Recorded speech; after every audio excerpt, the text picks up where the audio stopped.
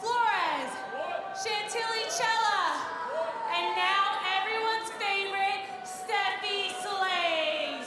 Oh, she got a little New Jersey attitude, doesn't she? Well, she always does, David. Where's my title shot? She hasn't deserved it yet. Not yet.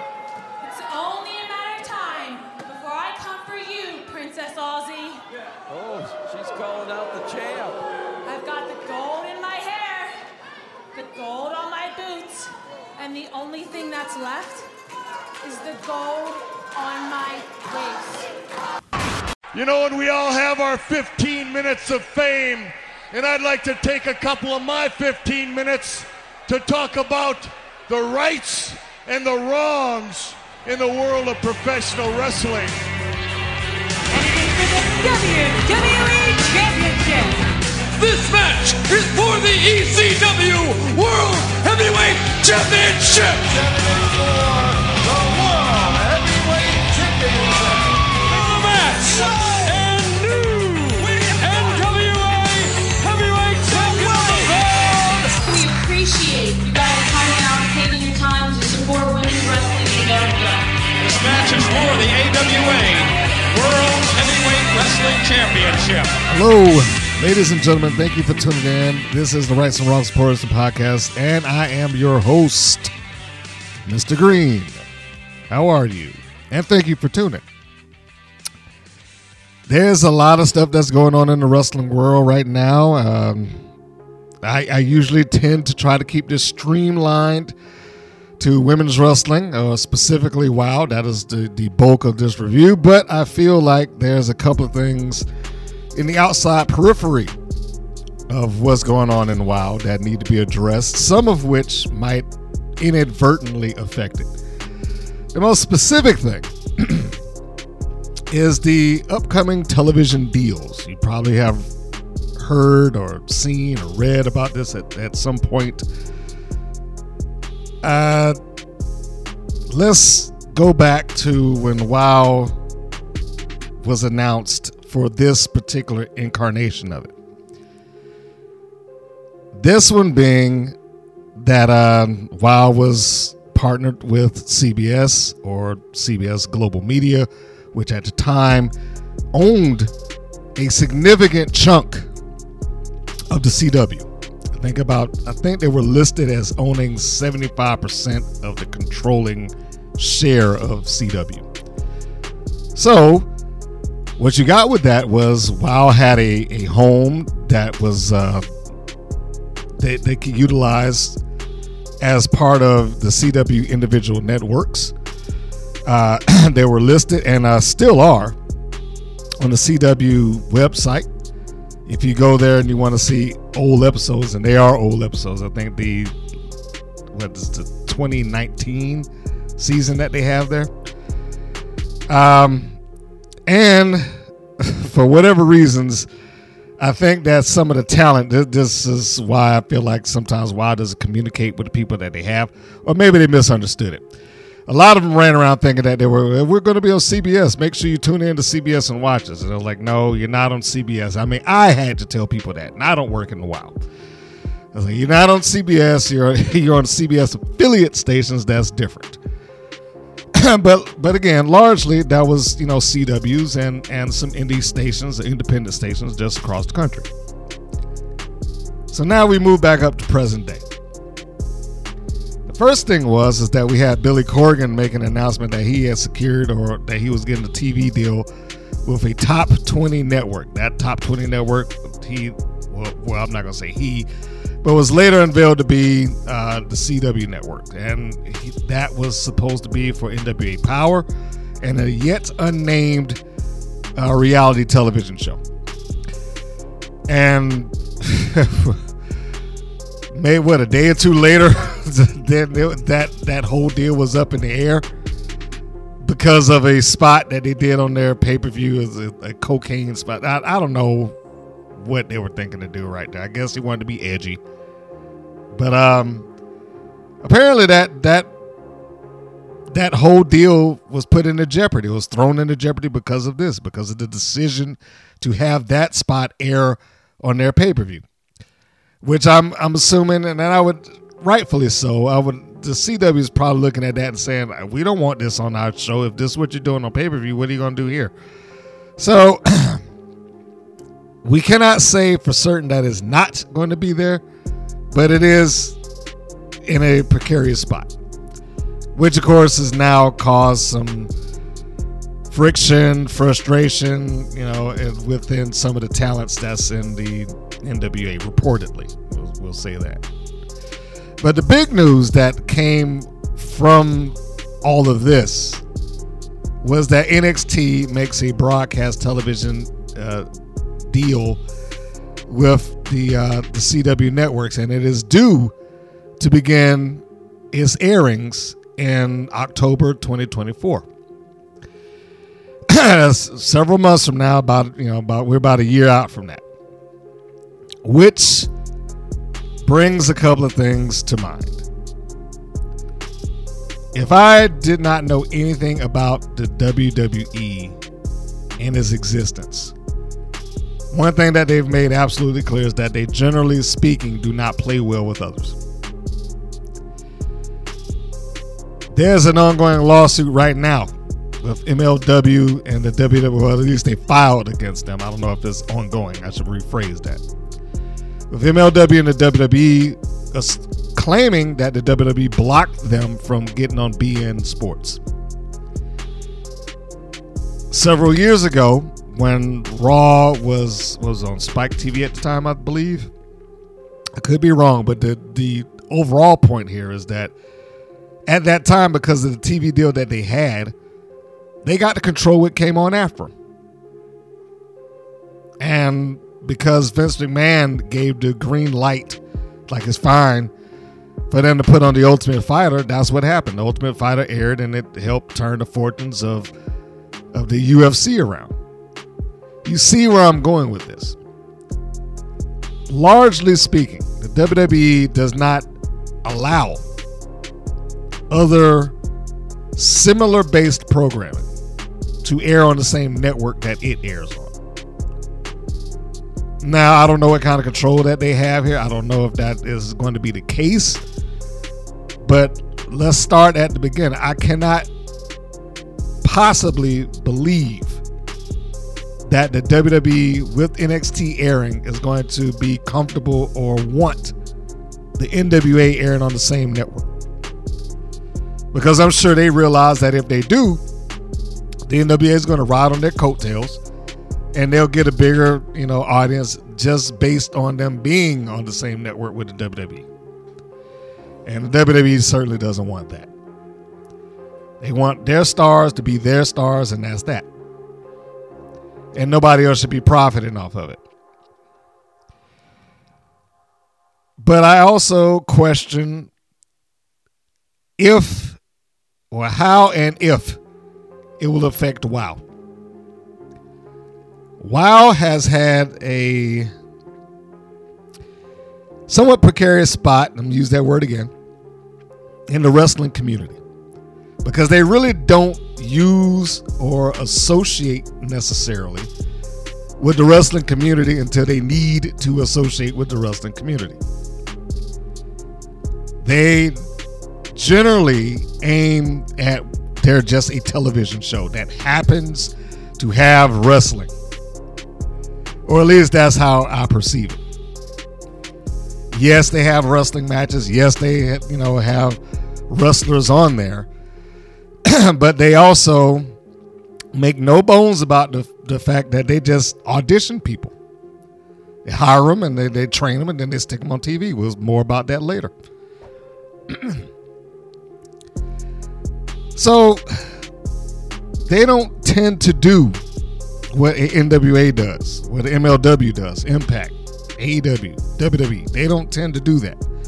They don't push a lot of merchandise. They don't push pay-per-views. They don't push live event other than the TV tapings that they do. And they don't really refer to it as here's a live event. It's like, hey, come watch the tapings for your, wild superheroes. They've always been a television product first, wrestling secondary, which is kind of how they got to Access TV. I'm roping this back around now. And they did good for Access TV. And I can remember the press conference when the people on Access TV were saying, we love our partnership with WOW. They've been great for us. They get good ratings. They get good interactions. These are the words that came out of the executives' mouths that were associated with Access TV at the time. Lo and behold, several months later, Anthem purchases Access TV. And what did that spell for WOW? It meant that WOW was left without a home. Why? Because Anthem also owned Impact. And they, much like the WWE in this scenario, did not want another wrestling promotion, however big or small, on their network without their ownership and or consent. New Japan Pro Wrestling was on there. New Japan was somewhat hot at the time, but it didn't matter to them. They cut it loose. WOW was on there, and they were even lower on the totem pole, and they cut it loose. They canceled it. I also will add in the story that, I doubt the communications in WOW, because a lot of the talent that was on that roster had no idea. They were all under this mindset that, well, yeah, when we go back on the air, they didn't know that. I said it on this podcast. I'll say it again. Samantha Smart had no idea they would cancel. She was telling me, oh, well, we can't do such, basically saying that I have to contact some people in order to be able to speak to her until she found out they were canceled. Then that interview opened right up. A sweet young lady, but was not aware of that. Anyway, so the question here is if they are still on any CW networks, and I will admit at this point I have not gone through and done the research to see if they still exist on the CW. I know they are on a lot of independent networks right now. The ones that the CBS system cut loose, and I guess I need to come back to that part of the story. The CW was owned by CBS Global Media, but they sold that. They sold their shares of the CW network. They no longer have a controlling interest in the CW. And as I said before, that's about 75%, I believe, that they had. So now that is gone, and CBS Global Media is the singular thing that they have. Now, could they make a push to go to CBS proper? Maybe. I don't know if they would do it. CBS needs hits and things that could draw, but they also need content because the strike is still ongoing as I'm recording this. They're closer to the end of it than not, but they still, because the studios have pulled back on the ridiculous demands that they wanted out of AI, stuff like they wanted to be able to scan every actor, and we could pay you up front, and we should be able to use that your likeness in perpetuity and not have to ask for permission nor pay your family, which is just absolutely insane. That's a whole different topic for a whole different podcast, but that's, where they were. So that could come to a close, which could open back up the productions, which would allow CBS to begin to have shows again, which takes away the leverage of shows such as WOW and game shows and reality shows, because that during their strike they had all the leverage in the world. If you needed content, that's where you had to go, because they couldn't use anything that had actors proper on there that were part of SAG. Anyway, coming back to the point, how does this potentially affect WOW? I've seen this story play out before. I'm not saying that it is going to happen. I'm not saying that the CW is going to pull the plug on what remaining outlets that WOW has. I'm not ringing the death toll for it yet, because, again, they are still on several independent networks. Networks that don't have any relation to CBS. Don't really have to keep or drop WoW if they don't want to. As far as I know, WoW is still in good standing with a lot of these places. My only concern is, like I said, what happens with CW Network? What happens in October 2024 when the WWE sticks NXT on their networks? And I am positive one thing is for certain. They're not going to be in some late night time slot. It's very likely that they're going to be prime time television. And if they're on there, I can also pretty much guarantee they're very likely going to lop off anything that they perceive as not necessarily competition, but similar. If WoW is on one of those networks that happens to, be running that well, they're going to be on CW just across the board.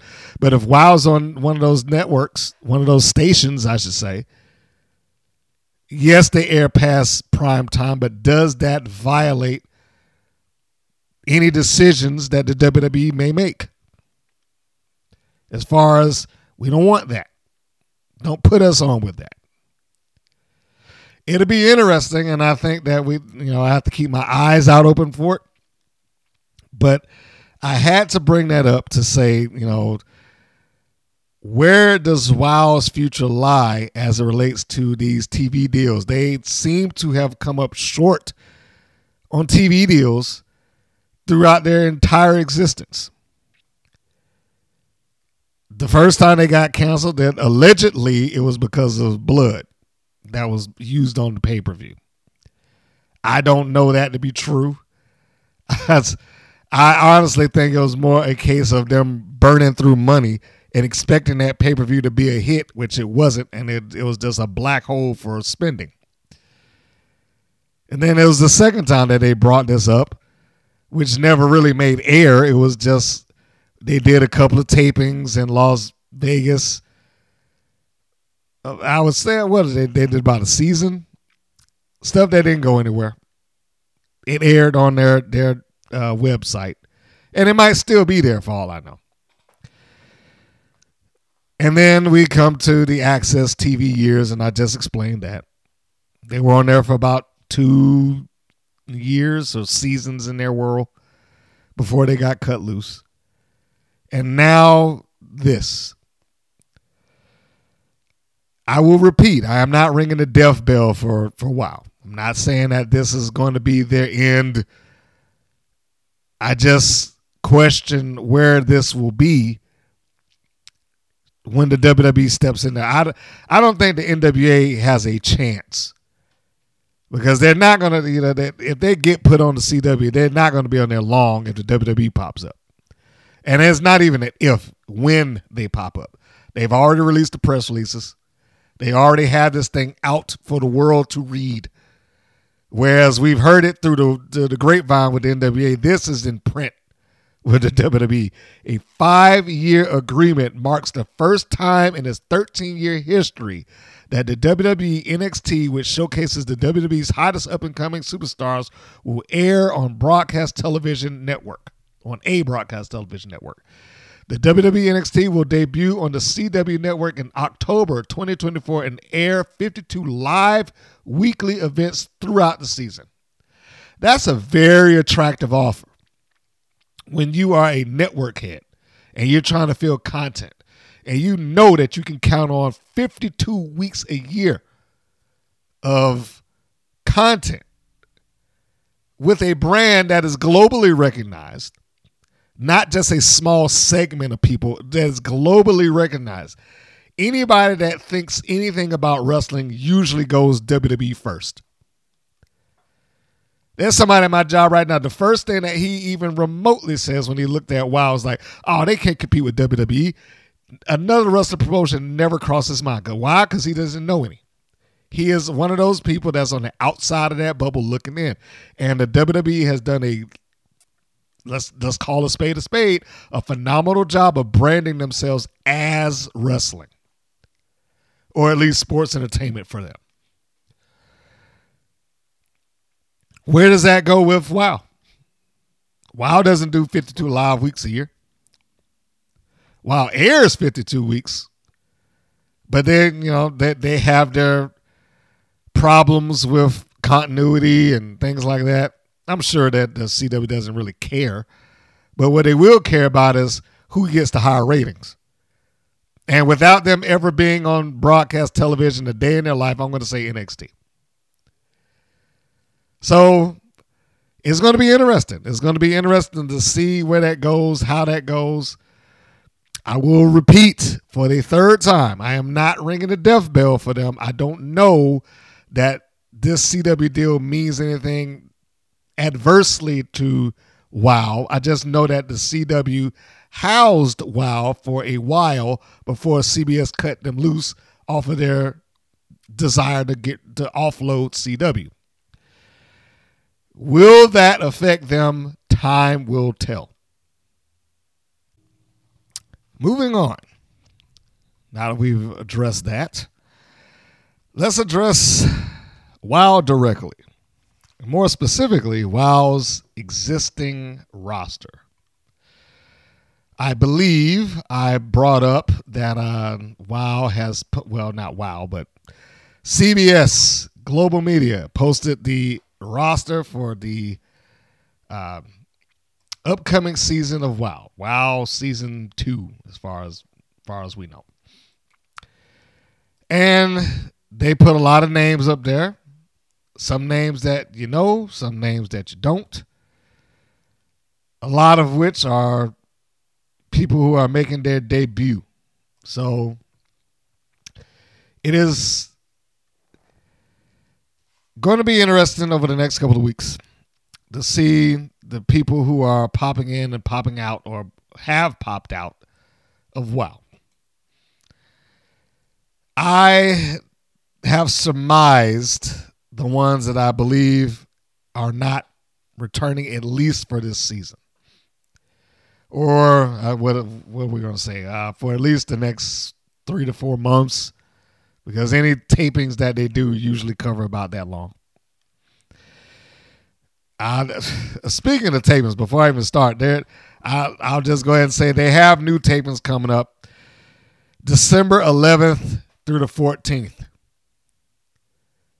That's in California. This is advertised on their YouTube channel and on KCAL, which is the local station for them. That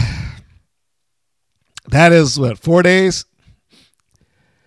11th, 12th, 13th, and 14th. Over those 4 days, they will probably be able to squeeze in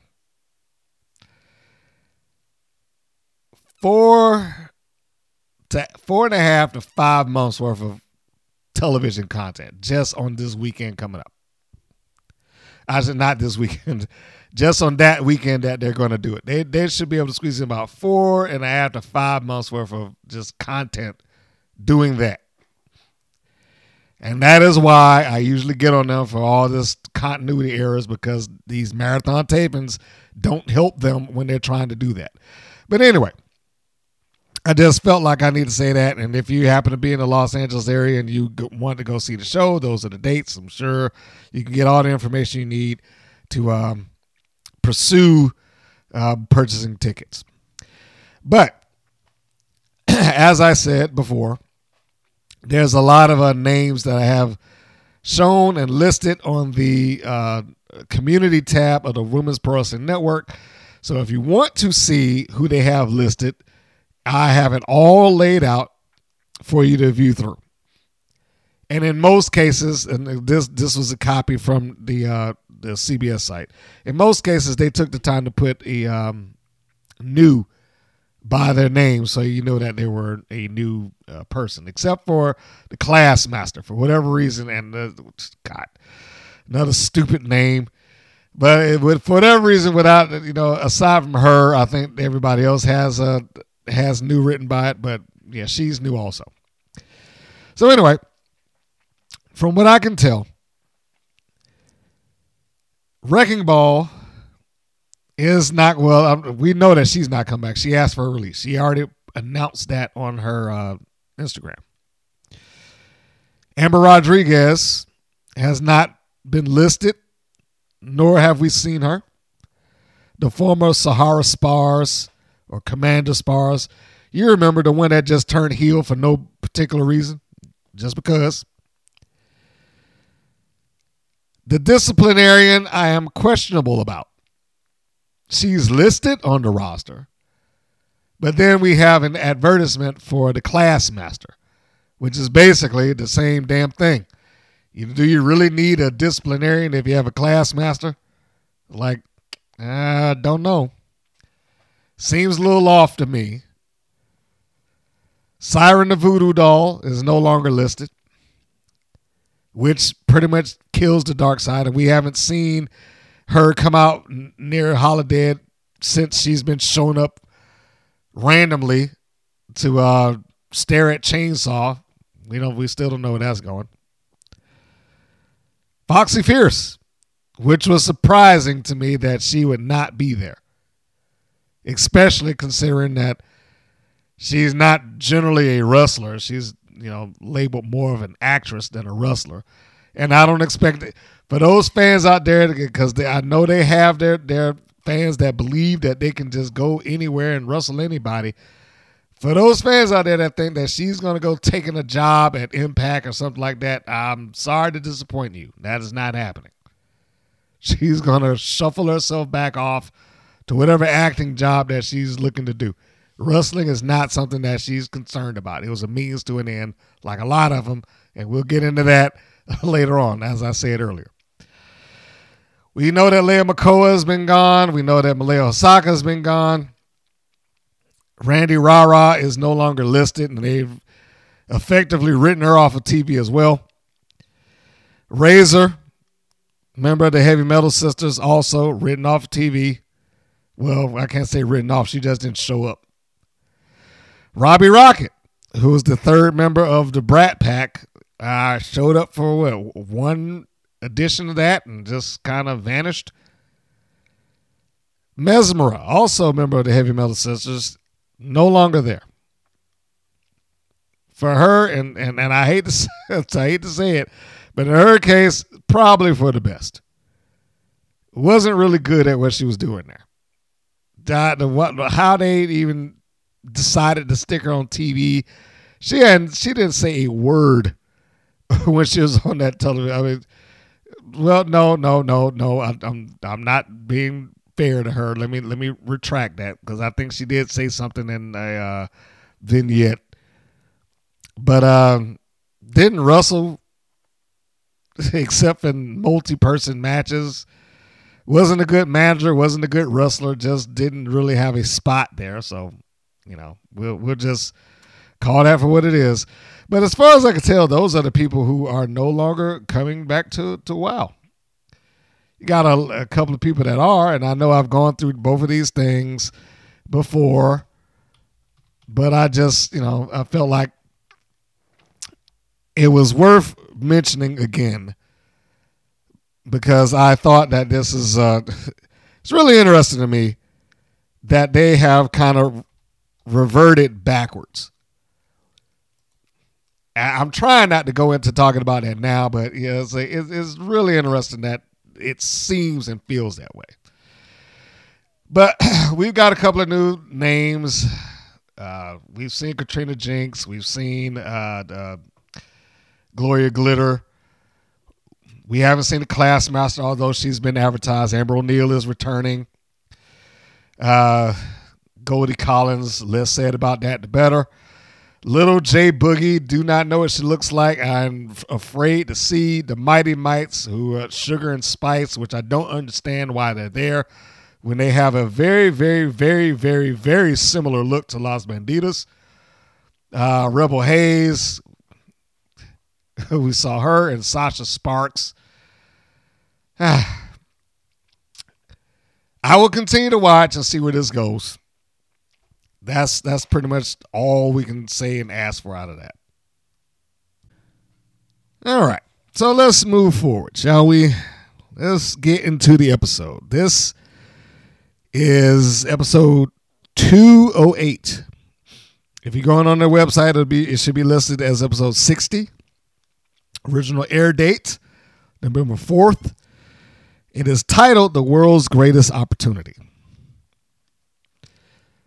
First segment, Stephen and Dickie and David McClain recap the Beast versus Vicky Lynn McCoy and basically set the table for the show. Nothing wrong with that. In fact, I would say that, it should be standard fare. That's what they do. They let you know what's going on. This is what's happening. This is our main event. So nothing there that would be necessarily wrong. This is the way it should be. So we move past that into the next segment because segment 1 is exactly what I said. It's just there to kind of set the plate of the show. Now, one thing that I didn't particularly care for, but I didn't realize that until later on, is the build of Vicky Lynn giving her explanation to this horrible situation that she created or whatever that was going on. But we'll talk about that when we get to it. So the first match, Adriana Gambino versus Steffi Slays. Gambino, I've already said, looks like a star, and I enjoy her work. Slays has been a very loyal trooper for a while. Really, at this point, pushing almost 10 years, I think. I mean, she's been there for a good while. And McClain and Dickie talk about her life outside of WoW as a nurse and everything. And it's nice. It's nice that they do that. It's nice that they give her some sort of background, I guess. But I have a bit of a, I can't say an issue, but it doesn't ring right with me. Like in my world, the WoW occupation should be the thing. When they talk about Steffi, WoW is almost a secondary item. Like, oh yeah, she's a nurse. We saw her from high school to graduate school to where she's helping people and saving, and all that's wonderful. All of that is wonderful. But it just makes it come off, at least to me, like WoW is just a part-time thing. I'm the wrestling nurse. I just show up here when I got some time and I'll wrestle, then I go back to my real life. Maybe it's just me. You can chime in, if you choose, but that's how it feels. It's nice, but is it needed? And all due respect to Steffi Slays, but we went through her career as a wrestler match by match. This is not something that is a life-changing deal for her. It's not something that she puts a lot of effort into. I mean, I don't mean to say that she phones it in, but it's not like if WoW ceases tomorrow that she's going to go and take some bookings on the indies. I sincerely doubt that that's going to happen. I think WoW is her end-all, be-all. The match is fine. It's relatively short. I would say somewhere about 6 to 7 minutes, which is, for WoW, that's pretty long. They generally, if you do 5, you're on the average. If you go beyond that, you're going into a lengthy territory. If you're going 6, 7, 8 minutes, that's long for them. And there's really no separation between what is an average, good, or epic match, and WoW, they're all pretty much the same. And this is one of those things. It's like a exchange of holes between two young ladies there, which I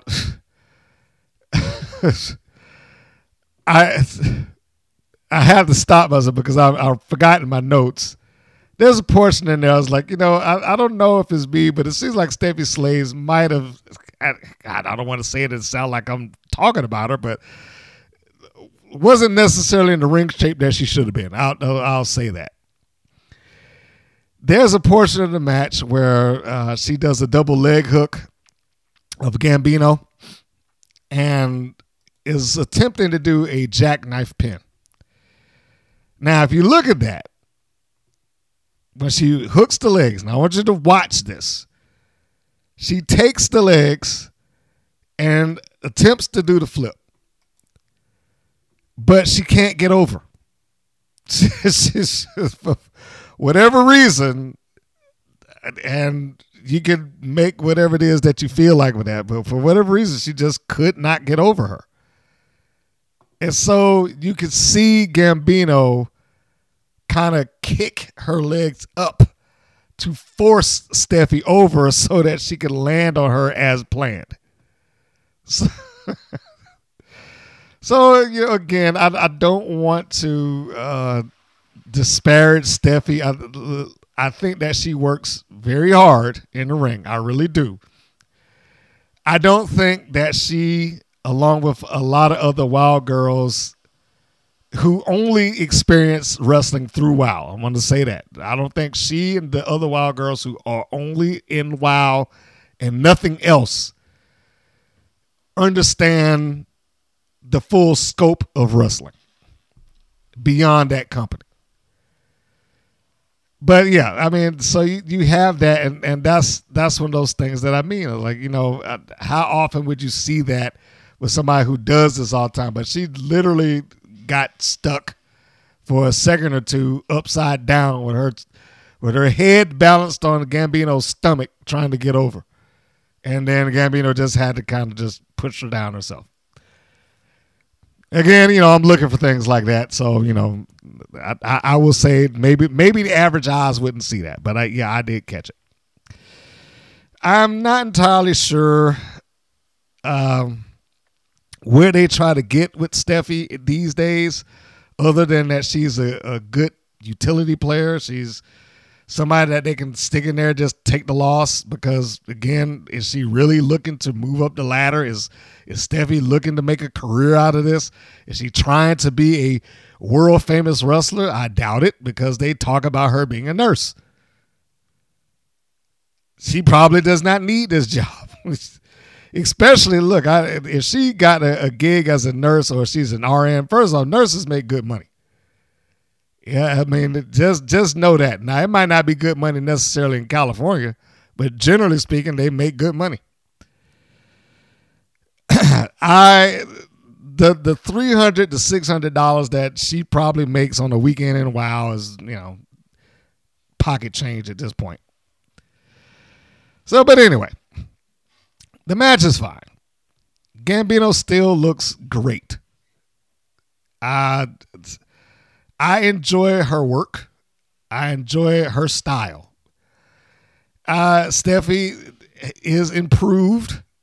I don't agree with Dickie that she's some sort of veteran, because as we went through in the previous podcast, her being there for the amount of years doesn't necessarily equate, because she hasn't had the amount of matches that, you know, her contemporaries have.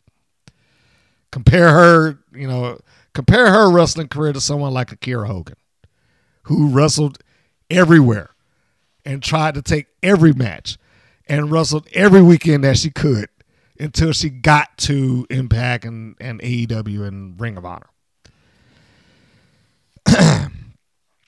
But all in all, is it an entertaining match? It was, yes. Is essentially a showcase for Adriana Gambino. Nothing, you know, that I would complain about there. And Gambino wins with her cradle neck breaker. I cannot speak highly enough for her, you know, her look. Like I said, as a star, she really plays into this thing, and she's essentially very meticulous. But she except for like that leg drop thing, that split leg drop that she does, most of that stuff is like right on point, lands very well. The knee shots, the break, the pushing of the arm. I questioned a little bit of the ring psychology there, because she did a lot of work on the arm, which really didn't go anywhere. It wasn't like Steffi sold the arm following that for an extensive period of time. But then again, the match didn't go as extensive period of time either to give Steffi, credit. She did sell it, but it didn't play into the finish of the match at all or anything like that. And then it looked like there was a point where they just didn't know what to do. That might be the only downside I can say, that there was a little point after Gambino released the arm where Steffi goes off into the corner and Gambino's talking to the referee. The referee has to talk to Steffi. It's like it just seemed for a moment like they might have lost their pacing or didn't know what was going on next. I don't know. But anyway, like I said, the finish of the match was the cradle. Why am I having a hard time saying that? Cradle neck breaker. That was the finish of the match. And Gambino wins. And she gets on the microphone and she starts carrying on about she's got a streak going. Now, didn't I tell you? In the WoW, I've said this a couple of times, in the WoW's universe, if you win 2 or 3 times, it constitutes a streak. This is not like a winning streak that we see in any other wrestling promotion, because when they say they got a winning streak, they're usually about 10 matches in or something like that. Here is just, she won 2 times. She's got a winning streak. Here is 3. And by the way, I want to give Steffi credit for her DDT. Very nice execution on the DDT. That I did write that down. But I also wrote down that I really wish, and this is a sidebar comment, not about the match, it's about the commentary. I've given Stephen Dickey credit, and I've said that I think that he needed an opportunity to get better. He didn't need a David McClain there, because as long as he's in that booth with Dickey, Stephen Dickey is just going to echo David McClain's sentiments, basically. I still stand by that. Although, if I had to make any suggestion to Stephen Dickey going forward, I don't know if he will hear this or not, but Mr. Dickey, stop using shades of to every major move that you see. Shades of Jake the Snake Roberts with that DDT. Shades of Dr. Death Williams with that power slam. Shades of Ric Flair with the figure four. Stop it. I understand, and it's a hard habit to break, especially when you've already got going with it. But that's not helping them. It's just not. It's not helping the WoW girls. First off, WoW doesn't even cater to anybody that would care about anybody that you're talking about. They just don't. It airs at a point in time, and I'm sure there's some adults that's watching that know it, but by and large, let's just accept it for what it is. WoW is catered to a very young audience. And if they're catered to that young audience, they don't care about Jake the Snake Roberts. They don't care about Dr. Death or the British Bulldog or Arn Anderson or anybody else that you've used as a comparable point with the shades of comment, and that it needs to be something else that you can pull out. And I've already said before, it's like, this does not need to have a constant ongoing comparison to wrestlers that I don't want to insult them, but wrestlers they're not going to be in the same league with. They don't need that constant comparison. The WoW superheroes or the WoW girls need to be able to stand on their own 2 feet as doing their own thing. Once in a while, you can say it is very reminiscent of, or it's shades of, or it's like this person. But when you do it every broadcast, it's beating a dead horse. It's going too far. It does not need to have, and it's just like Shane Douglas in the Belly to Belly. It doesn't need to do that. Doesn't need to have that all the time. Move off of it. Okay, sorry. I had to have that rant. Anyway, so Gambino gets on the microphone and she says she's having a streak. I'm 3-0. Surprisingly, the thing that saved this promo for me was David McClain. Now, he says this thing all the time with every heel. You're not ready yet, or you haven't earned it. But here it needed to be said. Gambino can get away with saying, hey, I'm on a winning streak. I'm 3-0 because she's Adriana Gambino. She's a heel. She's high on herself. She's supposed to think that she deserves a title shot, even when she doesn't deserve a title shot. She's supposed to be in that frame of mind. For her, it works. But at the same time, the commentators didn't need to feed into it. They didn't need to say, yeah, she does. So they didn't. David McClain here's like, you haven't, of course he's not saying it to Gambino, but he's saying she hasn't earned that yet.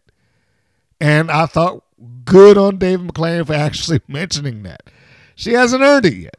Because although she's beaten 3 people, she's beaten Princess, not Princess, she beat 3 people who come in there and lose pretty much every week.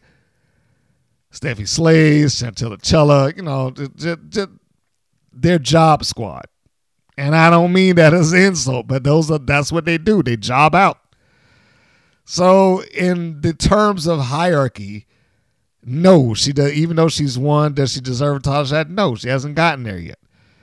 But having David McClain make sure that the audience at home knows that rather than them just feeding into it, because in the past they were just like, oh man, she's on just a roll here. She's on a winning streak, which is absurd, but we'll accept that for what it is. You might have heard a chime in the background. That was my other computer. And look, I'm going to be transparent with you. So if you just happen to hear that way off in the back, that was my computer doing this thing. So anyway, next segment. And good promo. But, and I guess we might as well go into this before I go into the next segment. I said something last podcast that I said, I made a suggestion that WoW has begun to do, and now I've begun to regret it. That suggestion was they needed to be able to get these people more promo time. They needed to be able to have sit-downs. They needed to be able to talk. And I started to regret it because it's like, come on, seriously? This sit-down interview that you had lasted all of like 30 seconds. And that's not the only one. This is like the 3rd time that they've done this. And so I was fine with promos, and I wanted them to have promos. But now it's the same thing.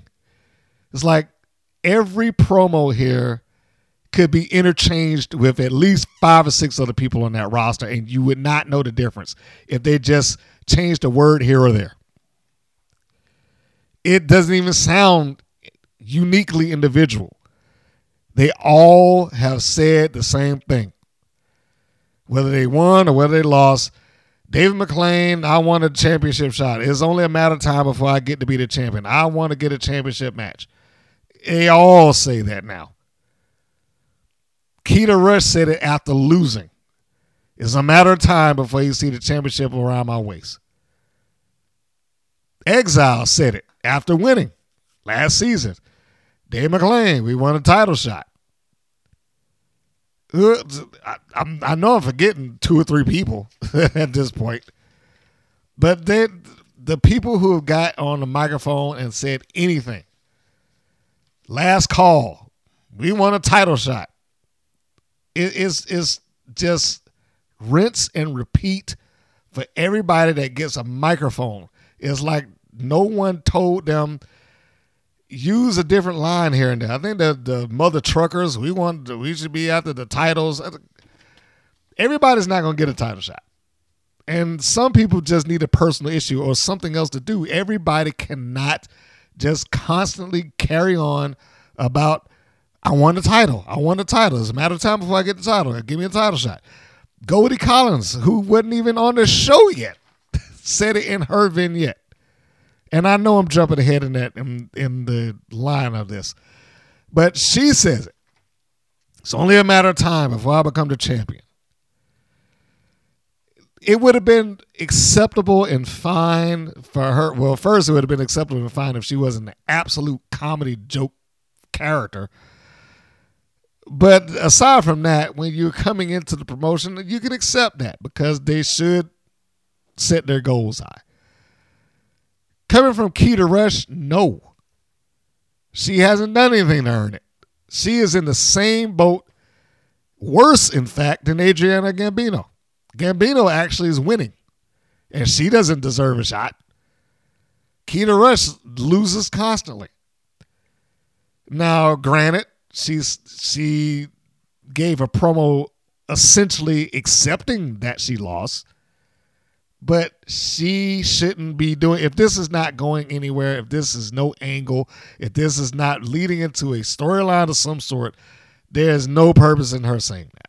She should just move on to the next thing. Instead of giving vague promos, which is what everybody in this company now does. They give vague and generic promos about nothing. And they just have that as the one thing that they all can focus their attention on is, I'm going after the title. We'll see. So anyway, as I get back on track, the next segment 2, was the Brat Pack, or the remaining members of the Brat Pack, taking on Chantella Chella and Tiki Chamorro. As I just told you, Robbie Rocket is no longer there. So what was a trifecta is now a duo. I'm not mad at that necessarily, but I liked the idea that the Brat Pack was a 3-person group. They can't always help when people are coming in and out of that company. They can't always help that. I mean, I know I give them a hard time over it, but the reality of it is that some of them are going to take other opportunities, especially the ones who are actually looking to get into further in the wrestling business. And WOW, until I see otherwise, does not provide that opportunity. They've existed in some form or another for the last 20-something years, and they have yet to provide anybody the means or the leverage to go to any other wrestling promotion. They just don't. And before somebody even says, well, what about Nikita Lyons? Okay, what about her? She didn't get that based on her time in WOW. I'm sure she brought it up when she I don't even want to say auditioned, because it wasn't an audition. They had tryouts for NXT. And I'm also certain, whether she chooses to admit it or not, she got to that company and realized how little she knew. Nikita Lyons is the only person that anybody could ever point at right now and say that, well, she came from WOW and went someplace else. But it didn't do anything for her. It wasn't like she was such a big star in WOW that it was like, we have to sign her. She went and tried out. She went and tried out during their hiatus, for that matter. So it wasn't like, they took her away or she waited till her contract was over or something like that. Nope. This was a case of WOW was not doing anything, and so she gave it a shot. And she already had an athletic background. I think she's trained in some version of martial arts. I'm not going to say I think she is. And she trains as a boxer.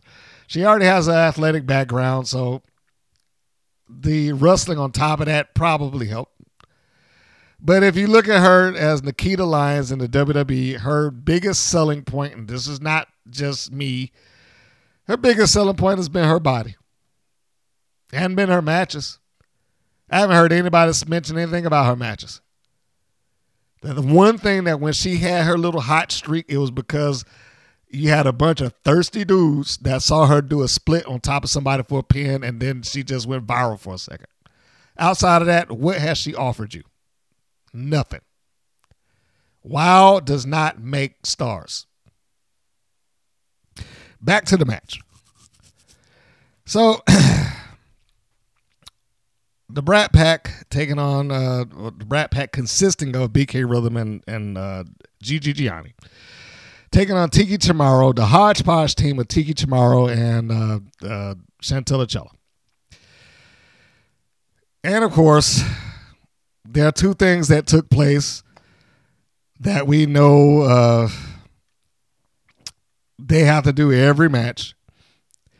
One, BK Rhythm has to do her rhyme, and two, Chella has to toss her cape out to David McClain so they can get on camera dancing around with the cape.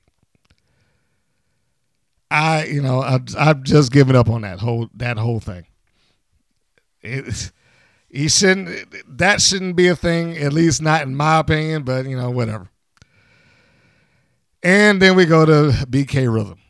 I mean, because and just for the cape a second, it is at this point is only a means just to have David McClain and Stephen Dickey stand up and dance around for a moment or two. Anyhow. So moving on to BK Rhythm and her doing her thing. I'm also now at a point where that just needs to stop. It's not going anywhere. This has been going on for a year. I like Killer Kate. I don't have a problem with her persona as BK Rhythm, quite honestly. But this whole I need to do a drop a rhyme on you before the match starts, that needs to stop. It would be something if it meant something and it was going somewhere. But this is going nowhere. It is just a segment on this show that serves no purpose. It doesn't do anything. It's not memorable.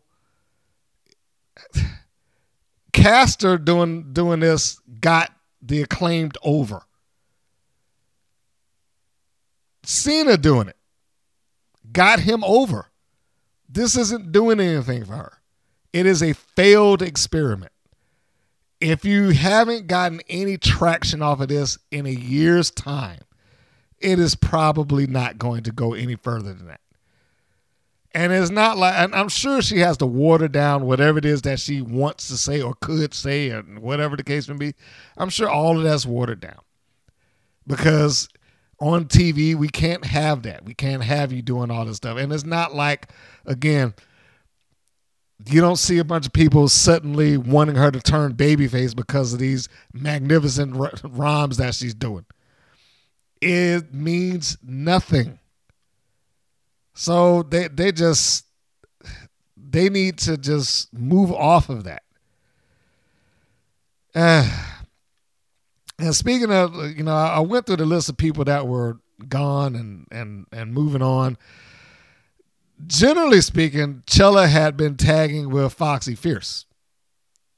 And it seems like since she's gone, they just slotted in Tiki Chamorro. So I was shocked, not necessarily disappointed, but I was a little surprised. Because it felt like a bit of a hodgepodge. Didn't feel like it had any visible chemistry. I mean, Chamorro was supposed to be part of the Island Dynasty. Her being a part of this team probably will not go anywhere. I don't think they'll challenge for any tag team championships. But surprisingly enough, if I can just jump towards the end, they actually won. Fancy that. Chamorro and Chella actually won the match. I was pulling for the Brat Pack. I like their look. I think they get better. I don't know where Gigi has wrestled or if she's wrestled on the independents anywhere, but I have become a fan to her worksheet. She has phenomenal facial expressions. And her body language is good. She relates everything that she is trying to get across to not just the live audience, but the viewing audience as well. She's very good at it. And it's a shame that she is not getting any sort of boost or any sort of traction. She is just another interchangeable character in this roster. And they got a bunch of them. And if you don't believe that, when this new crop of people come in, you'll see that there's just a bunch of interchangeable parts. And that's what they've turned her into. They've turned Gigi into just an interchangeable person on the roster. She doesn't speak. She doesn't have any motivation. All you really know about her is that she's Italian. And aside from that she's a heel. Other than that, what else does she have? What other defining characteristic does Gigi Gianni have? BK Rhythm, the same thing. she raps, and she's a heel. Other than that, what defining characteristic does she carry? None of them have any characteristic to them that means anything, that separates one from the other. They don't tell you what they want out of life or want out of being in the wild. They don't tell you why they're there. They don't get to speak, so you get to understand who they are, what their motivations happen to be. And when they do speak, for the few that have gotten the chance to speak, it is the same thing over and over and over again. So tomorrow takes a lot of the heat for this match. She would be the Holly Swag in this equation. Just the one that came in there and took the beating, but then somehow she found a way to break free and make it to her partner, which is one of the coldest tags I've ever seen. They just kind of both staggered to their corners and made the tag off. And then, I don't know why I was about to say cheeky tomorrow, but I'm just combining Chantilla, Chella, and Tiki tomorrow. So Chella gets in the ring. She does hot tag. She comes in and she starts cleaning house, taking on both of them. And, she does a good job. She always has done a good job. And I'm never going to sit there and say that she's not a good wrestler. She just hasn't been presented as such. Tomorrow actually got a spear on Gianni on the outside. She ducks underneath a clothesline, turns back around, bam, she hits her with a spear, and Gianni's out, which was a nice spot because it helped explain why she couldn't get in there and save her partner. Chella on the inside, in the meanwhile, jumps off at the second rope in reverse and catches BK Rhythm with a cutter. BK Rhythm's down for the 3 count. 1, 2, 3. She's done. And they get the match. Yay. Good guys win. So we have that. I was surprised. I was absolutely surprised that this took place. That the team of the two that have lost consistently in their individual runs just pulled off a win. But if I'm going to be fair to this, the Brat Pack doesn't have some sort of great win-loss record either. So I guess that could have been up in the air. So now we come to the part of the show that I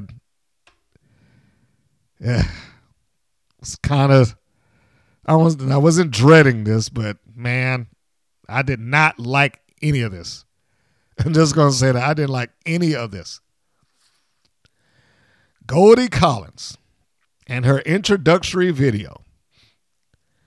This is completely played for comedy. Everybody else that's been in a while up until this point, I mean, whether they've turned into comedy or not, or they participated in comedy, that's a different thing. But no one came in a vignette and just started up being ridiculous. Maybe with the exception of Coach Campanelli, because I think she was just an absurd coach who thought that she was good or better than what she actually was. So I shouldn't say no one. But we don't see it as often as we see it less often than more. This young lady is already speaking in dog puns and, I'm going to be the best in show and this, that, and the other.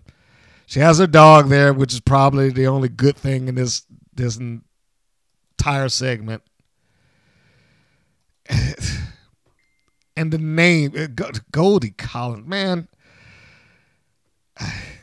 I know that they joke about the box of gimmicks in the Something to Wrestle With podcast, but every time I hear and I see stuff like this, I completely believe that they just have a box of names that they have sitting around like, all right, yeah, you like dogs? Goldie Collins. It's like, good Lord. And, of course, during her little segment, somebody has to off-camera hand her a dog trophy. And they have her dog looking at her in slow motion. And they got these awards and things. which then David McClain completely dismisses by saying that, oh yeah, Junior Buzz told me that she can't compete because her dog is in purebred. It's like, what's all these awards and ribbons and whatnot in the background? What these trophies that she has? If this dog doesn't qualify for Best in Show, what is all this other stuff? And she is carrying on about, her pedigree and this, that. This is just dumb. It is dumb. It is also the reason that I have my concerns with WOW as it relates to their hiring practices. And this is what I was talking about earlier. And I'm going to take a sidebar here because Goldie Collins is the face of the reason that I feel this way. If you don't know who she is, she's an actress that's outside of Los Angeles. So her connection to wrestling is only through WOW. I would probably say the same thing about Katrina Jinx. And to the best of my knowledge, who's the other? Rebel Hayes. I believe that their histories with wrestling are only relative to WOW, which makes me feel like, okay, that they're moving backwards now. They've hired a bunch of people who were wrestlers. In fact, the dynamic shifted quite a bit when they were on Access TV. I would say most of the girls that they had on the show were actual wrestlers. Diamante, Kiera Hogan, Jesse Jones, Chantella Chella. I mean, you can go up and down the line. Ending with their Tessa Blanchard before she fell off the deep end. But now it feels like they're going backwards. Now it feels like they're just like, let's just hire some people and we could teach them. I have been pretty verbal about the idea of hiring just anybody off the street. I disagree with. Whether they train them or not, because the most amount of time that she could have possibly had before she's on national television is 3 months worth of training? And I'm sure this is the singular match that she's had in her career, at least as far as we know. She might have had 3 or, something like that over the course of these tapings. And I'm sure she looks at this like, well, I'm an actress, so I could play the part. And this would be good on my resume, which is the only reason that they do these things to participate in WOW. Because if the local indie promotion said, hey, we're going to do auditions to be it, they wouldn't think twice about it. Like, I'm not doing that. It is only to be on TV and it's only to pad their resume. Wrestling is a means to an end. And the second that WOW is over with, she will be out of that business altogether. If she could prove me wrong, I would love to see it. And I'll be public about it. If she or anybody else on that roster who was hired just because they were a stunt woman, they were an actress, or they just saw it in the back page of the audition paper out there in Los Angeles, if any one of them just continue on, I will eat those words. I'll paint it on a sandwich and eat it myself. But they ain't gonna. You had one person over the course of these, and I'm not saying that all of them just devalue wrestling. So let me make that clear. I'm not saying that they look down on it or something like that. There are some that actually have grown to appreciate it through WOW. Azukar, some of y'all probably don't even know who I'm talking about. But she was one of the girls that came in during those, the 2013 season of WOW. She was basically what Tormenta is now. The Mexican superstar, except she wasn't a heel, she was a babyface. But she didn't have any wrestling background, but I got the chance to interview her because she happened to be over the house of Sophia Lopez when I called to do the interview with Lopez. And so I got a 2-for-1 interview. And during that, this isn't verbatim, but she basically said that, she appreciates and understands and respects the wrestlers and essentially openly admitted, she's like, I couldn't do that. I could not do what these girls do. I wouldn't have been able to go and work for $25. I wouldn't have been able to drive up and down the roads relentlessly trying to get in or try to get these bookings and do the, be your own booker, so to speak, and deal with the, either the good of the promoters who do you fair and pay you what you need, or the bad, the ones that screw you and this, that, and the other. She had enough respect to understand that she knew that she wouldn't be able to do it. So I don't want to paint the picture that everybody that goes in there that didn't have any sort of wrestling background immediately just looks down on wrestling. What I am saying is that I don't think that there's a lot of people who they hire outside of the wrestling bubble who have a desire to do it. They have a desire to be a wild superhero. They do not have a desire to be a wrestler. And that much I fully believe. Jeannie Buss is not going to step in and say anything about that because she didn't know anything different. In fact, she in the interview is looking, and I know I said this before, but she's looking to have WOW be some sort of landing platform for women who are in sports but are unable to continue in their own individual sport because there's no profession for it. So say like if you're a tennis player, you don't make it. Or you're a volleyball player and there's no place to go. Well, you can just come to WOW. Because anybody can be a wrestler, right? Which is basically what she's saying. Anybody can do this. Just come here and, we'll take care of you. So this is to Jeannie Buss. That scenario would be like if you walked down the street and found 10 tall, athletic guys and said, well, I need to bleep that out. So we need to sign up for the Lakers. Where's my pen? I need to mark my time code so I can bleep my. Sorry, guys, didn't mean that. But anyway, it would be like that. It would be like her just walking down the street and I see some 6-footers and 6'5" and 7-footers and. Well, we'll just hire you right now, and we'll train you to be on the Lakers, and you'll go immediately to the NBA. Inside of a year's time. Now, is it impossible? No, it's not. But it's very unlikely that you're going to find people that were that dedicated to it to begin with, because if they wanted to go in the NBA, they probably would have tried. And that's what I'm saying here. That is the relation to this. If they wanted to be wrestlers to begin with, they probably would have tried. Now, the comparable note that I'm sure someone is thinking, well, the WWF does it, or the WWE does it. Well, that's true. They do. The difference there is that the WWE has a performance center, and they can pay them a salary to train, which I don't necessarily agree with that either. I mean, because you have people who spend thousands of dollars to learn how to be a wrestler. And WWE just finds somebody they like and then they'll pay them. But the point being is that they had the facility to do it. They had the means to do it because they have an NXT. They got their performance center. They could do house shows for NXT when they feel like it. They don't have to have them in front of 10,000 people. They can have them in front of 500. That's what they did before.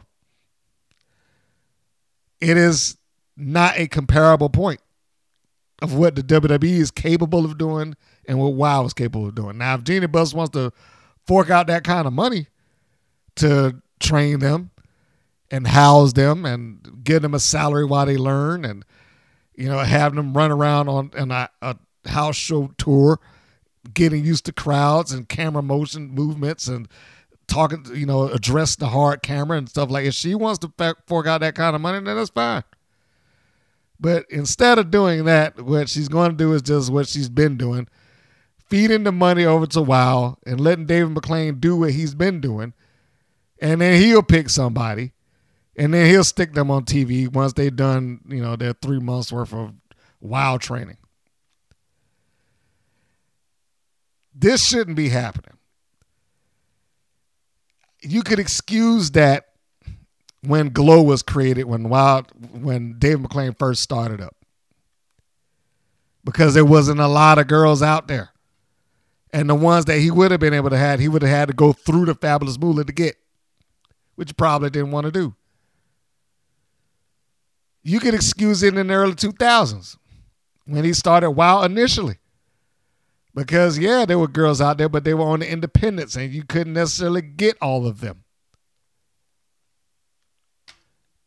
In this year, as I broadcast 2023, there is no reason for this.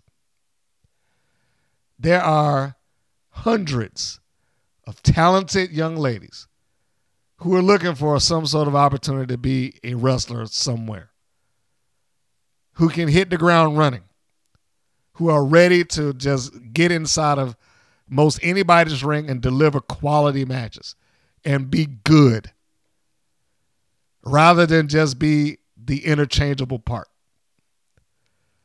But I also know that having people who train for that comes with a cost. The cost of that being, if you are a wrestler, there's a very, very good chance that you are looking to move up the ladder some way, somehow, in whatever promotion that you happen to be working for. Whether that be because you feel like you have better matches, whether that be because you feel like you have a better crowd response, whether that be because you sell more merchandise, whether that be because you have a stronger social media presence and people have started flooding to your Instagram or your Facebook or your TikTok or whatever. Those are measurable things that some, if not a lot of independent wrestlers use to justify pay rate, their position on the card, whether they feel like they should go over or not. Some people don't care, but some people do because they're trying to protect their image. It's all of those little factors rolled up into that person. If you're hiring an actress who doesn't know anything about the wrestling business and really has no desire to be in the wrestling business or continue in the wrestling business, then those things become moot points. They're probably not going to ask to be the champion. They're probably not going to ask, hey, can I be the main event? They're probably not going to ask about, well, should I be getting paid more? I'm getting better crowd responses. And those things are probably not going to come up because they're happy to be there. Candy Crush is probably not going to buck the system of WOW. Not saying that she should, but she's probably not going to buck the system of WOW, asking for this. I mean, at this point, they're taking care of her. Katrina James, Golden Collins, and Rebel Hay, whoever else they hire in and sticking to that show, they're probably not going to buck the system of WOW. Foxy Fierce, I've seen her resume. I forget her real name, but I've seen her resume. WOW is just a thing on her resume amongst a bunch of other acting things. So it doesn't mean all that much beyond the fact that she can say, I was on national television. It's not being used so she can go get some other booking someplace else. I have a resume that was sent. I get these things sent to me periodically, here and there. I have a resume sitting on, in a recent email within the last 7 days that somebody gave me. Looking for work. Asking for an opportunity. Showing who she's trained by. The places that she's gone. Links to her matches. Those are not things that you're dealing with or even addressing in WOW. Because they're going after actors. Or people who, again, stunt women. Or people that just audition for the show. Women that audition. And that's what it's always going to be. And it feels like they are just rotating the wheels of time backwards to get it back to the point that we can just hire people that I want to have. And they'll be the characters that I want them to be without giving me any crap about it. That's what it feels like. I hope I'm wrong. I really do. I hope I'm wrong. But I doubt it. So this is the debut match for Goldie Collins.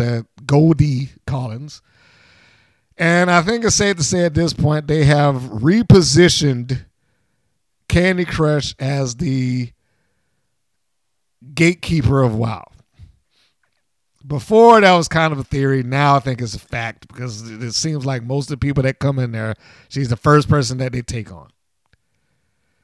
So it is good for Candy Crush to some degree, although it is just I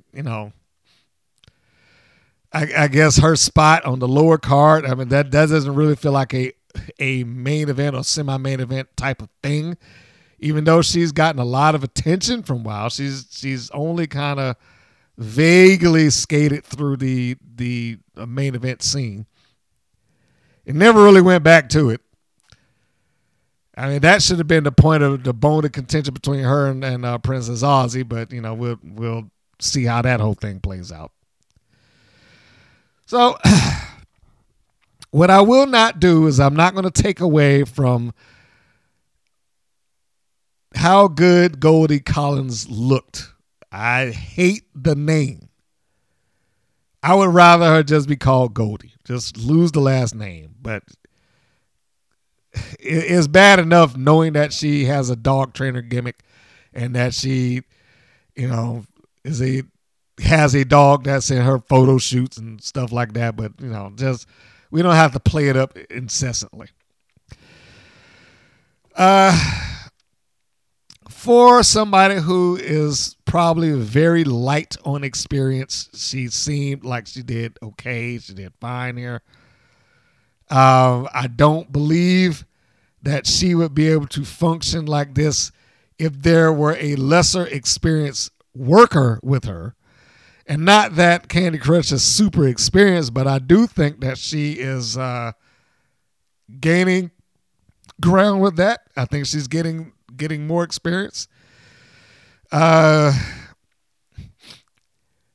Maybe not so much to go out on the indies and be the lead or top girl necessarily, but she does have an athletic background, and maybe she's working on it. She might be working very hard. It seems like she is, in my opinion.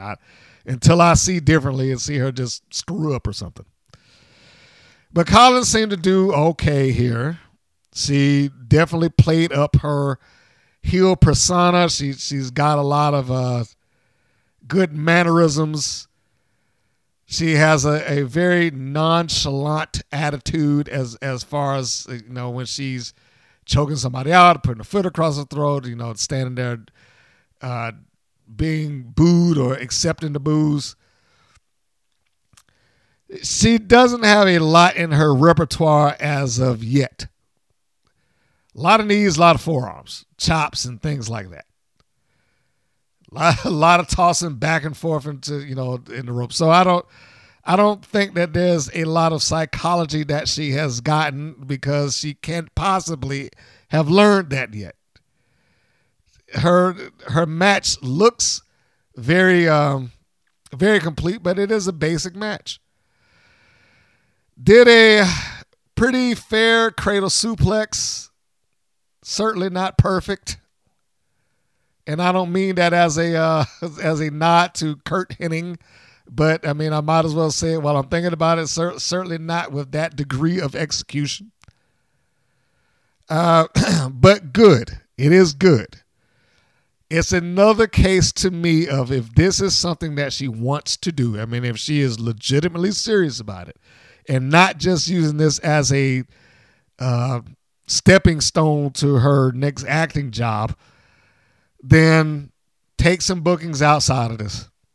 Because once those tapings over with, I'm sure she went right back to the stage where she had been. It should not be any surprise to you that Candy Crush won. And she did. I pretty much made a liar out of Collins. Well, look, I'm better than everybody else and this, that, and the other. I didn't even bother to talk about the vignette or video package curse that WoW does. I still do not understand why they do that. I don't get it. Why do they introduce these people as being some sort of star or big acquisition, if you will, only to have them come out there and lose in the very first match. It just boggles my mind. And it just reinforces everything that I just said. I really do not believe that David McLean wants to make any stars here. There's nothing that they do that would lead anyone to believe that they are having any attempt to make a star. They're just components to fill out a TV show. So, pushing towards the end, Candy Crush wins this with an Olympic Slam, or whatever that she calls her version of it is. One of the things I thought was good in the match was the counter to the Superwoman punch, if you want to call it that, where Crush goes up to the second rope. She does the old let's go thing. She's getting ready to jump off. We've seen her do this a couple of times, which I thought, okay, that's good because they have set the precedent for this is the setup for the move. So I thought that was nice. And it makes sense to me that somebody who's on television who sits there and yells, let's go, telegraphing the move, could be countered because you've basically told her that it's coming. Collins steps in. She catches her with like a bear hug and turns it into a spine buster. And a nicely executed spine buster at that, if I'm going to give credit where credit is due. But it did not secure her the win because, as I said, Crush wins this match with an Olympic Slam. I would not be surprised in the least to discover that this match was laid out in full in the back. It was nice. Nice new face, but she was another loser in a long line of losers against Candy Crush.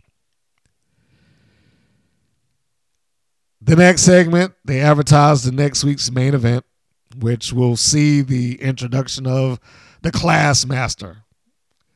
Where do they get these names? Segment after that, there's a Tiki Chamorro profile video, which is nice.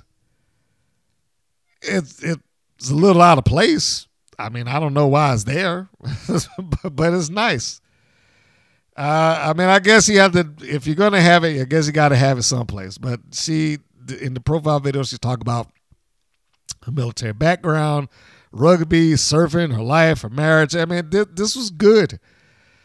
It gave something else to Tiki Chamorro aside from just being Tiki Chamorro. And, I mean, as long as this is shown before something, a commercial break, or, I mean, as long as it doesn't lead into a loss is what I'm saying. Like, it's shown before something else. It's like, this is our superstar profile of the week. Here's Tiki Chamorro. And then you come out of that and you go into a match not involving her or some other backstage sex, something else. This was slotted better than we've seen in the past because as we just saw with Goldie Collins, they put her intro video directly before she went out there and lost. Doesn't make any sense. Why would I believe in this woman? She immediately went out there and lost. She cannot be some sort of big hero. Why would I? It just completely devalued the idea that she was going to ever be a champion anywhere, much less in WoW. So anyway, WoW then goes to the next segment. I'm sorry, I was about to skip something here, so let me roll back. The next segment here is Sofia Lopez talking for Tormenta before Tormenta cuts a promo in Spanish. And essentially this is Lopez cutting the promo, making claim on the championship. Tormenta, I put in my notes, she has a horrible record in WoW, and I expect another loss. I was surprised, but that's what I expected. The next thing is the advertisement for Las Banditas versus Miami Sweet Heat. The note that I put here is the Banditas need to win this. And I underlined it in red. The Banditas need to win this. First off, Miami Sweet Heat, they do not require a win. They've been the 2-time Wild Tag Team Champions. They don't need this. They're not gonna get any bigger and wild than they already are. They've already hit their peak. They can still get some more juice out of them, but they've already gone as high up as they're going to go, short of them flipping and going babyface. With Las Banditas, they have a spotty record at best. They pretty much were manhandled or woman-handled by the Mother Truckers and shown to be an inferior team. This is one of those booking decisions that I'm like, I don't know if I would have done this. If my goal, let's say that I'm in the booking room and I know that ultimately we are going to head towards the Fabulous Four, Lana Starr's faction versus Sophia Lopez and her faction, whatever they may be called. If I knew that that was our ultimate destination, I need to get Las Banditas as many wins going into that as possible. And I don't want them losing to the Mother Truckers. I would have had them, go over on the Mother Truckers. Now, granted, it should be a way that gives the Truckers an out, but they shouldn't have lost. They should not have been doing any jobs leading into this. So they could be perceived on the same level as Miami Sweet Heat.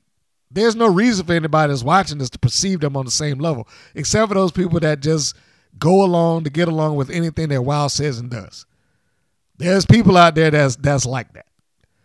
And I say it all the time. You can go look on any of their comment sections, and you have people that just say things that are just nonsensical. Steffi Slays deserves a title shot. Like, what? Why? What has she done to deserve a title shot? Are you out of your mind? She can barely win. What? Foxy Fierce is the greatest wrestler in the world. What planet are you on? I mean, I understand, people have their own favorites, but come on. Their win-loss record is crap. I can understand if they say something like Candy Crush deserves a shot or something like that, but Steffi Slays, really? I don't even know how you would come to that conclusion.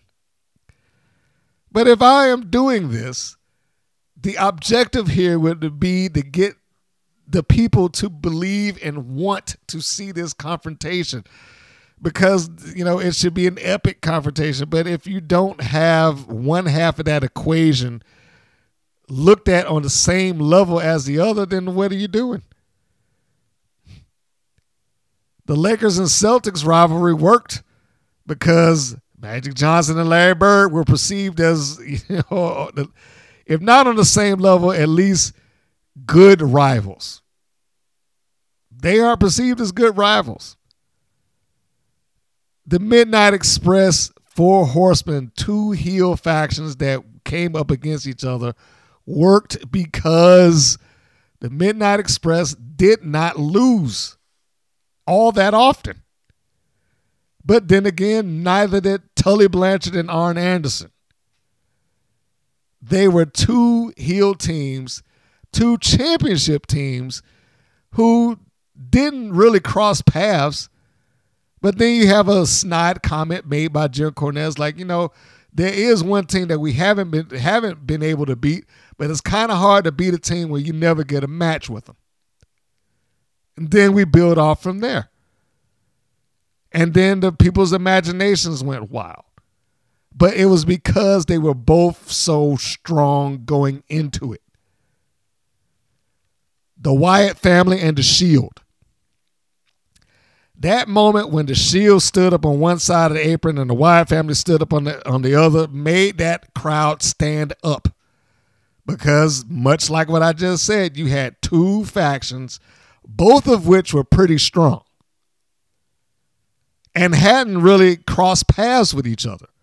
But now here they are. And we know that they're gonna butt heads, and we know that this is aiming towards a fight. Here is just cattiness. And what are they fighting for? What is this entire feud about? It's not about money or power or you cheated me out of my title shot or nothing like that. It's just a random argument that blew up into something else. Now I know that argument stemmed from a deal gone bad. So let's examine that deal gone bad. Sophia Lopez and Lana Starr make a deal amongst themselves that Tormenta gets the next shot, which theoretically should have happened because Dave McClain said on multiple occasions that Lana Starr got a chance to pick her opponent for Penelope Pink. But then Princess Ozzy gets shoehorned into it and it becomes a three-way, which upset Sophia Lopez, rightfully so. And it upset Lana Starr, rightfully so. Because neither one of them wanted that. It put the odds against Penelope Pink, Lana Starr's champion, that she would have the possibility of walking out as the champion, or she could lose, as she did, without even getting pinned. It worked against Sophia Lopez, who felt like, I have a contender here. I got Tormenta. I finally got a title shot one-on-one in the most fair way that I can get it. And now all of a sudden, those odds have gone up with somebody that she didn't even prepare for. I mean, now I'm providing extra logic here, so just bear with me. So that monkey wrench gets tossed in because of David McClain. Dave McClain is the cause of that. In a real world setting, both of them should be upset at him. Neither one of them did anything to the other that was wrong in this instance. The only reason that I say that the anger that they had there was justified is because, yeah, when you have something like that happen, it's a frustrating thing, and you take your anger out on whoever happens to be there, whether they're right or wrong. That was believable for me. And then to have Lana Starr make a snide comment within that, like, well, it didn't matter because Penelope Pink was going to win anyway. Okay, well, that should really upset Sophia Lopez. Like, what you mean she was going to win anyway? You know, that still made sense. But the fact that we've jumped up to the point that they just are running out into each other's matches, snatching each other off the apron, getting each other's hair and, you know, stuff like that. Like, where did that come from? There was really no reason for that at this point. They didn't build to it. It's like they started off, here's where we begin our build, this backstage confrontation. And then they just skipped over 3 or 4 points and just went right to, we're angry at each other. Like, let's just fast forward that and go to this. I'm not a fan of them doing it, and they do that a lot. They just skip over things. It didn't seem like that was enough, especially when you really give it thought.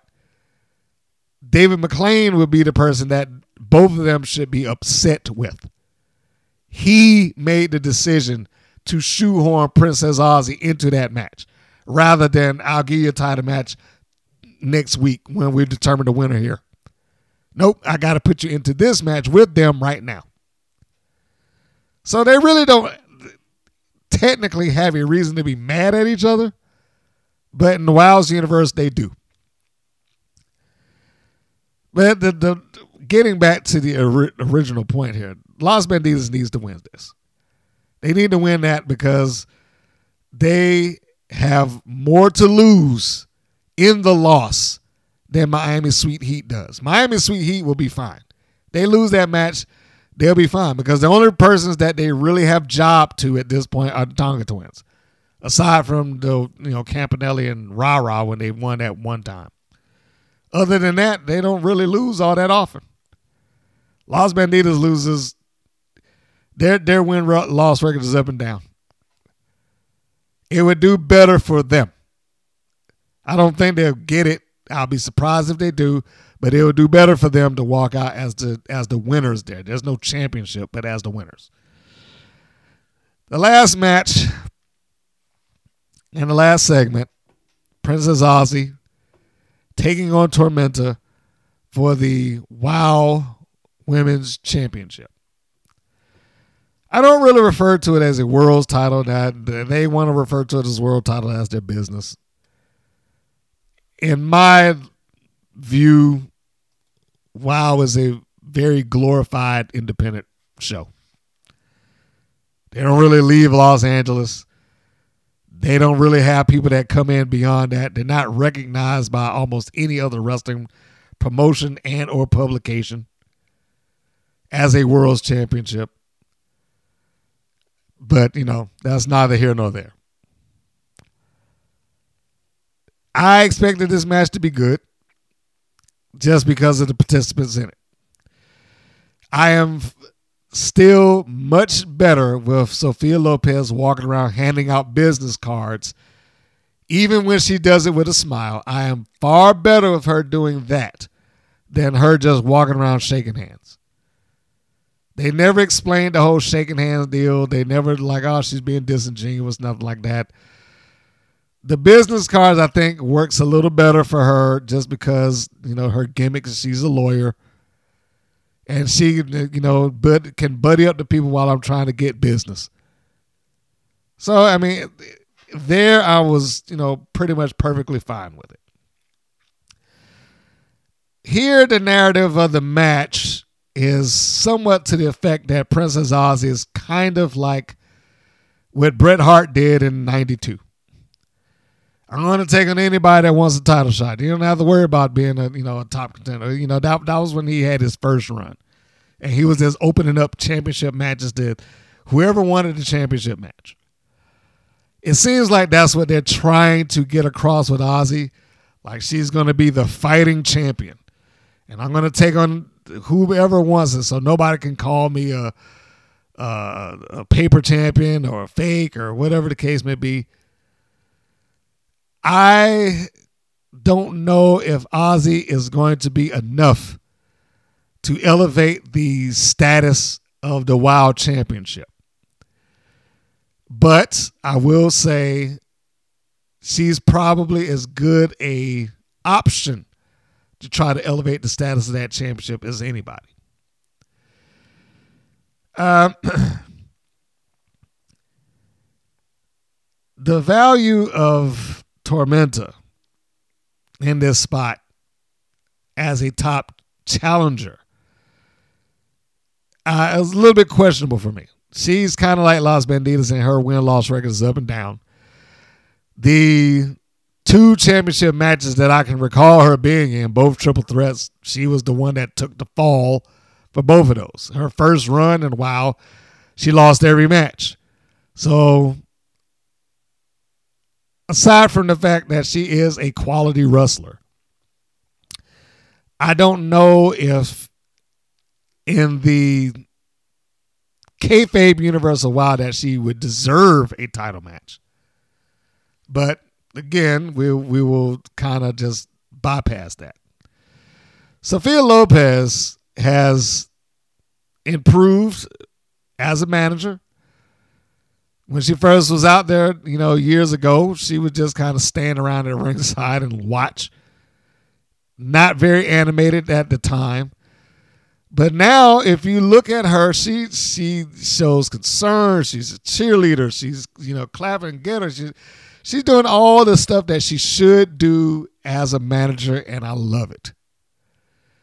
I only wish that they gave them a little bit more time to improve and get better. And my goodness, I mean, Tormenta did great in here. Princess Aussie did great.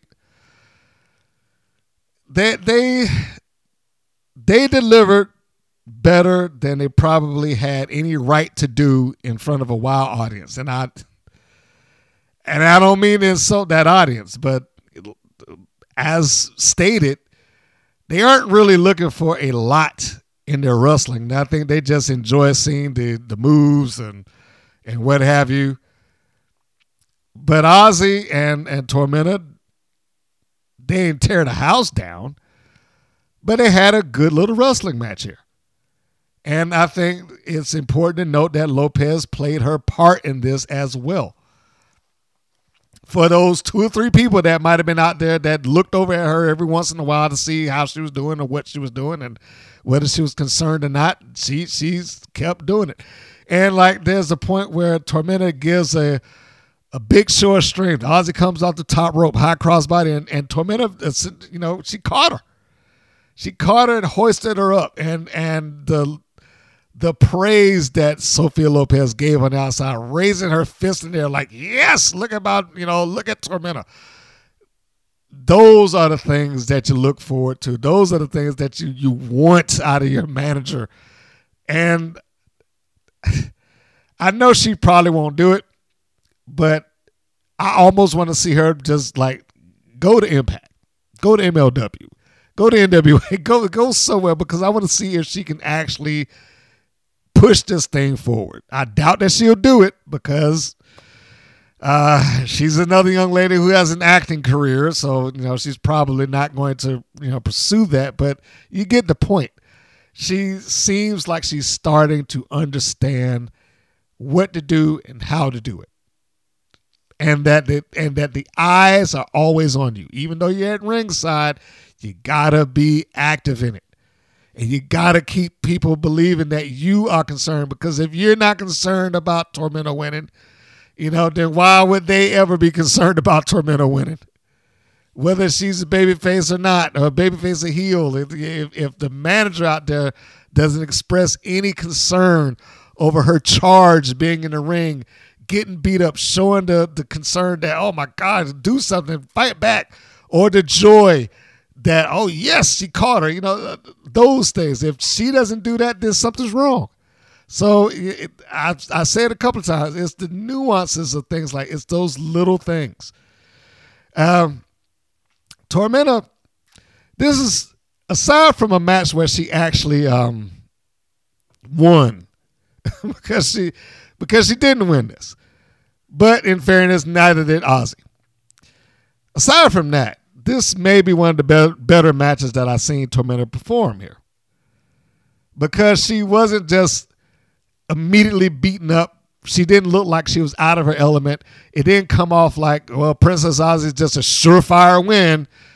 It actually was a competitive contest between the two, and very much, if I can use the Larry Zbyszko line, it's like very much a game of chess. It was a move and counter move. It wasn't a bunch of high spots. It wasn't a bunch of silliness. It wasn't a bunch, they didn't stretch the lines of credibility in what they did. Now, I just said that Tormenta didn't win, but neither did Ozzy. So I guess if you didn't watch it, you probably would be wondering. So let's get to that. Ozzy at one point catches her with her cutter, and their dumb name, the cutter from down under. And he tried to put on the Australian accent and saying it. But when she hits it, who pops up on the ringside is Sophia Lopez. She gets right up there, does not wait for a pinfall. And I love that. Didn't wait for it. She already knew that her girl was in trouble and I had to do something. So she gets up on the ring apron, distracting the referee. On the other side, Ozzy's coming off the top rope with a frog splash. Sophia is essentially refusing to get down. She's motioning towards her heel, basically like, I can't go down. What are you talking about? But as that happens, then you have the Fabulous Four, or at least the Terrific Three or something, because it wasn't all four of them. Vicky Lynn and Penelope Pink and Lana Starr all come out the ringside, charging for the attack. Penelope Pink is on Princess Ozzy, Vicky Lynn is on Tormenta, and Lana Starr is going at it with Sophia Lopez out on the floor. So we got our little gang warfare thing happening there. The next person that comes charging out is the Beast. And the Beast is just being the Beast. Penelope Pink is somehow shoved off just in time by Princess Ozzy. When the Beast gets in there, Ozzy kind of pushes her back. Penelope Pink turns around and she's immediately caught with a chokeslam. Vicky Lynn doesn't see this because her back is turned. So she hits her with a choke slam. Penelope Pink sells it great. Vicky Lynn then tosses Tormenta directly into the Beast, and the Beast hits her with a spear.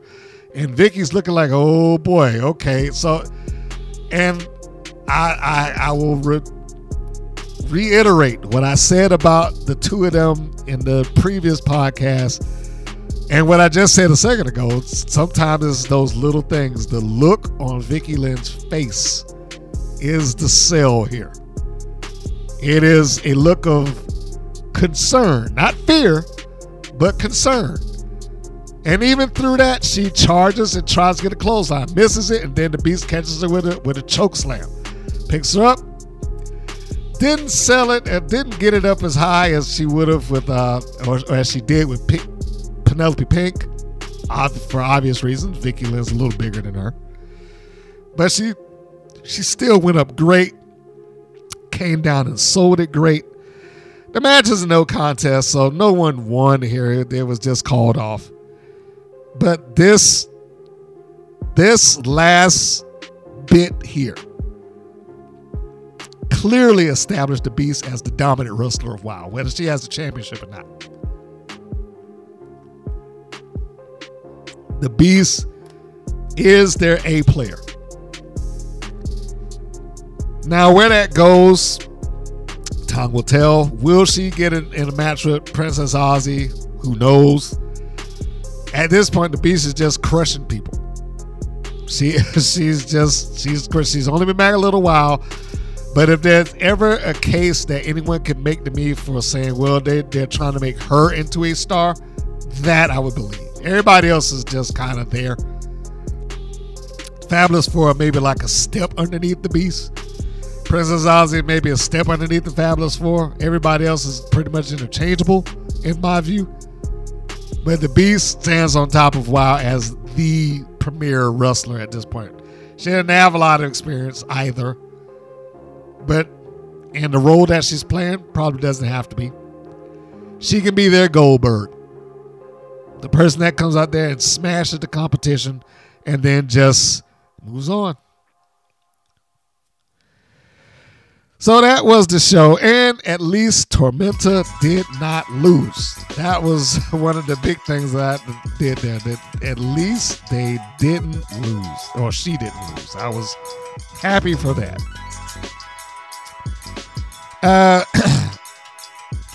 Going back, quick recap for the entirety of this show. First match, didn't understand the working of the arms for Gambino when it really didn't play into the finish at all.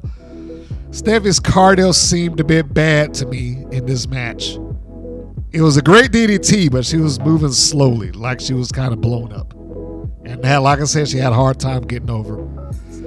Dave McClain and Stevie Dickey with the cape deal is, along with BK Rhythm's rap, is not going anywhere. It doesn't serve any purpose. Both of those things are getting old.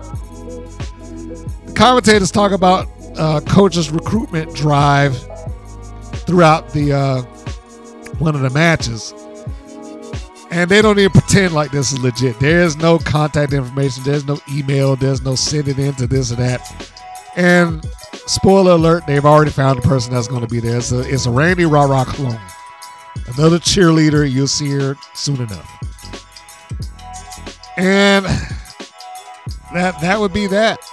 I mean, that is the entirety of it, except for what I just told you, that the Beast clearly is their A player and the one that stands at the top of the list of the WoW roster. We will see what happens in this upcoming episode of WoW when the heel factions clash and they introduce the Class Master, which is another idiotic name, but hey, I guess they got to have another teacher to come in and replace the disciplinarian. So on that note, so I'm going to step down because I think I've talked long enough. It's almost been 2 hours.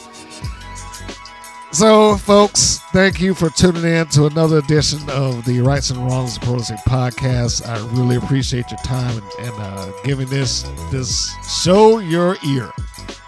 If you like You can go ahead and subscribe so you don't miss an episode, whatever platform that you're listening to this to. You can also go onto our shop page if you're on YouTube and order a shirt.